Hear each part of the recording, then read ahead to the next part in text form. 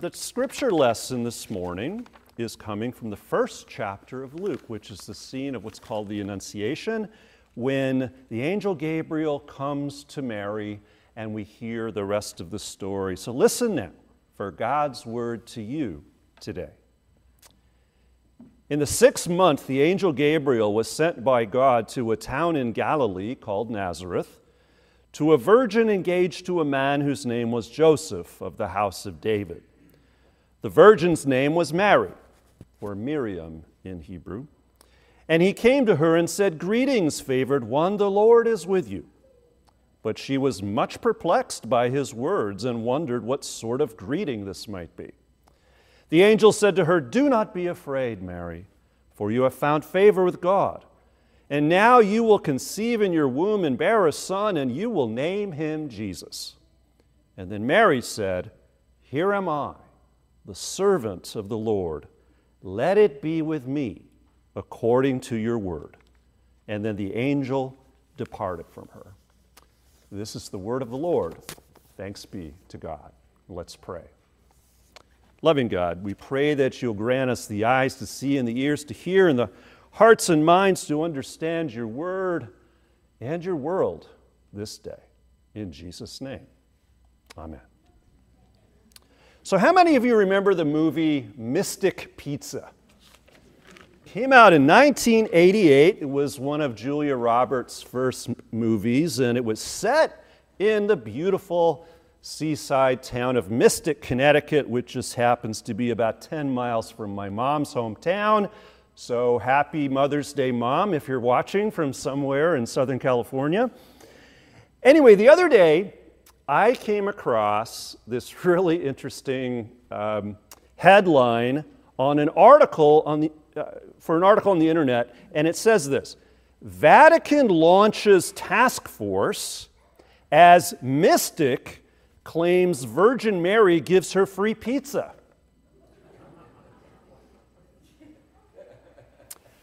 Okay. So that was the headline, and I kid you not, talk about mystic pizza. It seems that a woman who is from Italy, Gisella Cardia, has been drawing huge crowds to a hilltop in Trevignano, which is near Rome. She stands in front of this massive statue of the Virgin Mary, and she claims the statue sheds tears of blood.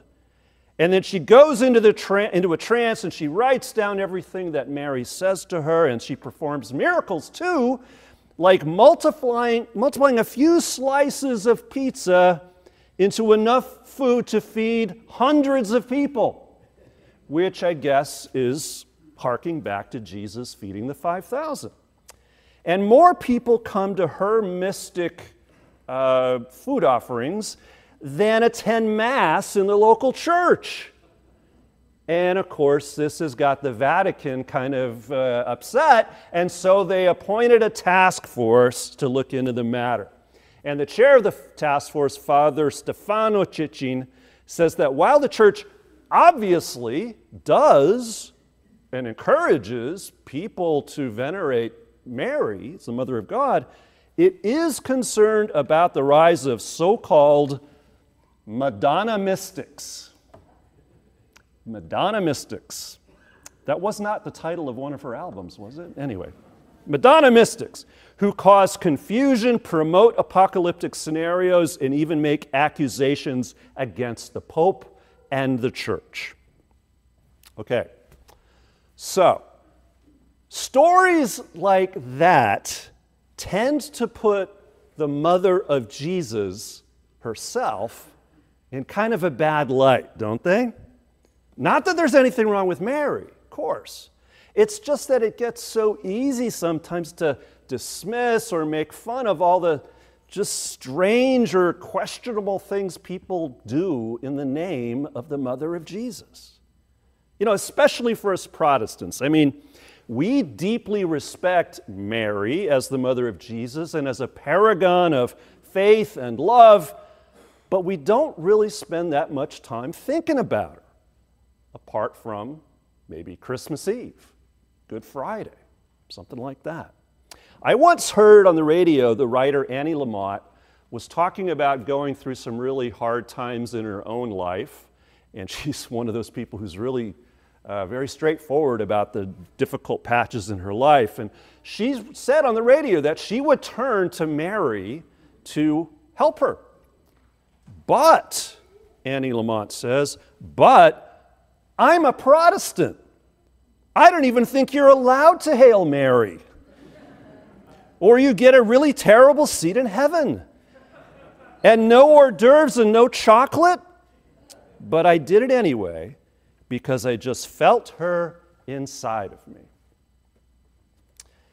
Now, the story of why Protestants tend to neglect Mary when we're not downright, scorning her is long and involved, complicated, but it boils down to this.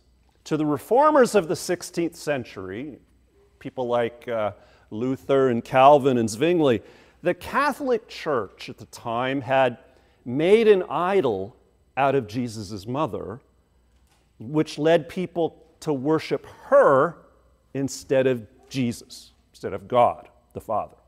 And then more recently, maybe the most famous Protestant theologian of the 20th century, Karl Barth, said, quote, "In the doctrine and worship of Mary, there is disclosed the one heresy of the Roman Church which explains all the rest. That is idolatry." So, it was surprising a few years ago, maybe 5 years ago, when the cover of Time magazine proclaimed this: "Hail Mary! Catholics have long revered her, but now Protestants are finding their own reasons to reconnect with the mother of Jesus." And of course, there are many theologians and biblical scholars and preachers and lay people who are trying to reconnect the church to Mary and to other long forgotten or neglected or just not paid attention to female figures in Scripture and in the history of the church. And I completely concur with that and support that. They're correcting what can be an overly masculine idea of God and opening up a new way to understand our own faith and allowing us to hear other voices perhaps we've neglected. I also realize that many Hispanic Protestants clearly hold Mary, the Virgin, especially if they're from Mexico, a very positive view of her, very positive view of her. But honestly, I am not so sure how widespread this movement is among most Protestants to rehabilitate Mary. At the same time, though, I really hope we do. I really hope we do, because the truth is that we Protestants, as Christians, should reconnect and celebrate Mary, if only because God chose her in the first place to connect to us by bearing Jesus the Christ. Now, by this, I don't mean you have to start looking for images of the Virgin Mary on pieces of toast.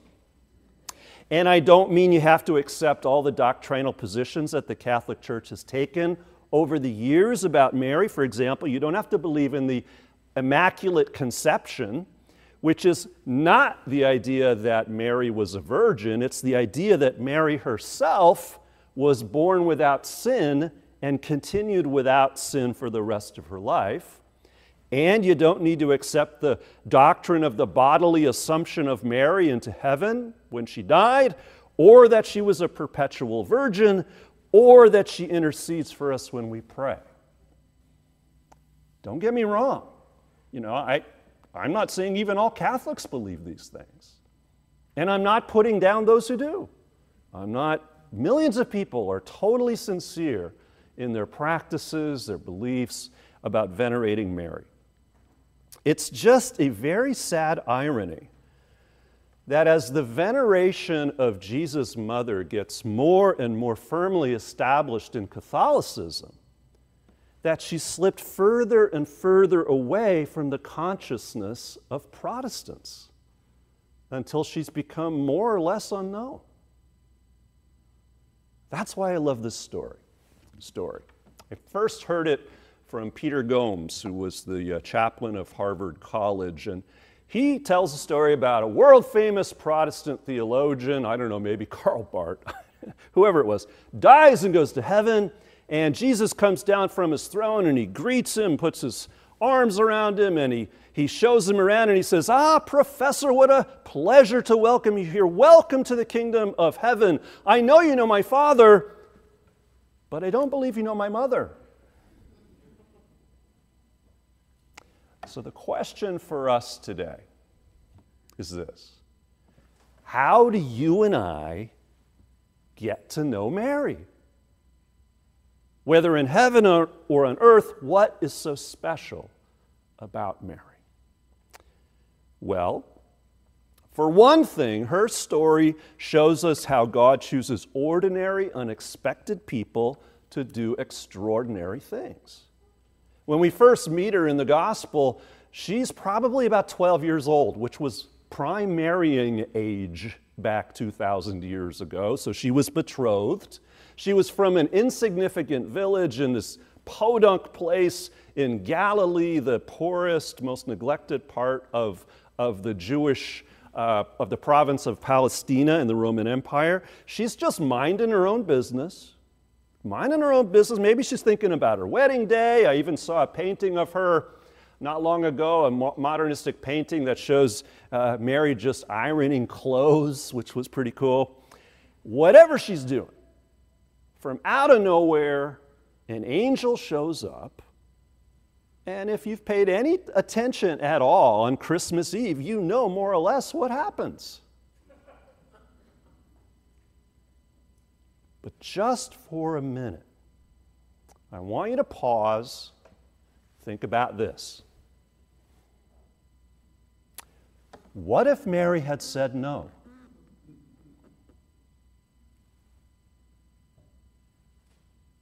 Would God have impregnated her anyway, against her free will? Or would God have just gone down the road and chose the next virgin, leaving Mary alone? I mean, Mary has every reason to object to what this angel is saying to her. She's about to be married. And even if the child she's going to be carrying is God's, what are people going to say in her little tiny village about an unmarried, pregnant girl? And then there's this. How is a simple peasant supposed to raise a child who's one day going to become the king of the Jews? That's what the angel tells her. It's been said that in that one moment of decision, you might even see that pregnant moment. It's as if Gabriel and God and all the heavens wait in breathless suspense. And then, for some blessed reason beyond mere logic, she says yes. In an incredible act of trust, she utters those immortal words, "Let it be with me according to your word." And whatever the scandal, whatever the pain, whatever the cost, let it be. And so it was. Now, could it have been different? Who knows? But this one act of Mary saying yes to God has led the Christian church for 2,000 years to refer to this peasant girl as Theotokos, which is Mother of God in Greek. Theotokos. Now, to Jesus, she was just mom, or Amma in Aramaic.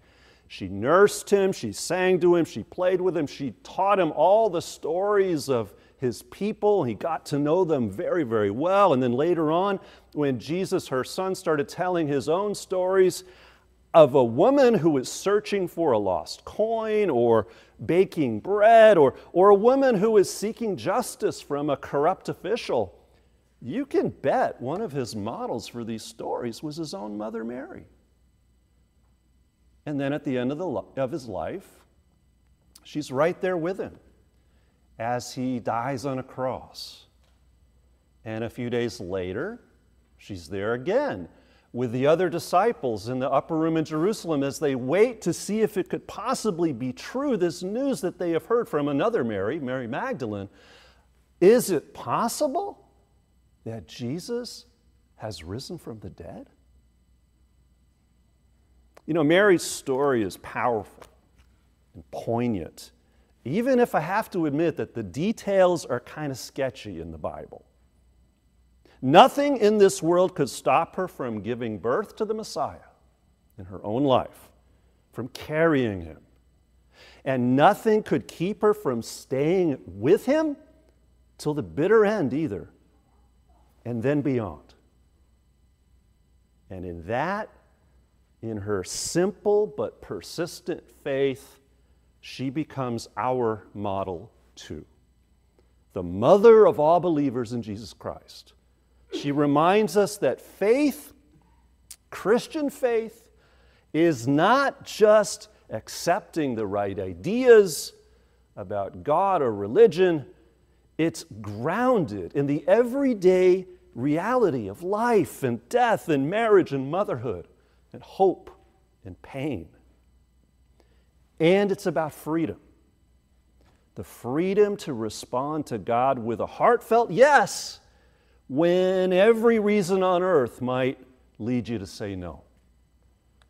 God chose a humble peasant girl to give birth to new hope in this world.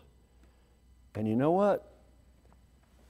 God continues to choose ordinary people like you and me to bear hope, to bear and share and live good news in our own lives, in how we respond to God and how we share our response by loving all the people that God loves as well. It is our freedom, our free choice to let it be in our own lives as it was in Mary's. Now, I will admit that some of this talk can sound kind of strange to Protestants. Sure did to a registered nurse named Mary Burks Price. And she writes, she was raised Southern Baptist, so she'd been taught her whole life to pretty much ignore Mary because Catholics had made an idol out of her. But in 1987, at a Christmas Eve service, she began to see things differently. She had, this other Mary, Mary Price Burks, she had had a very difficult pregnancy herself.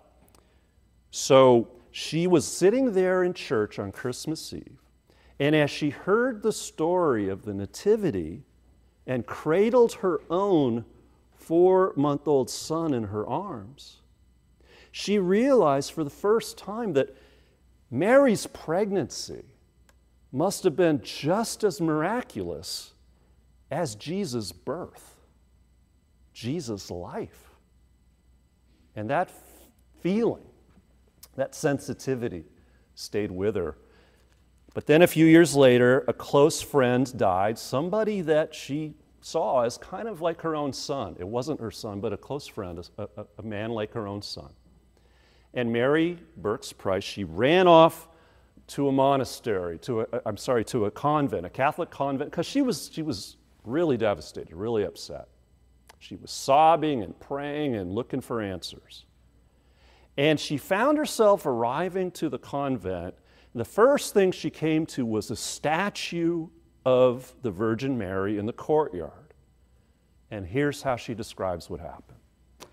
Her hands were outstretched, and her face was looking down on me with this great compassion.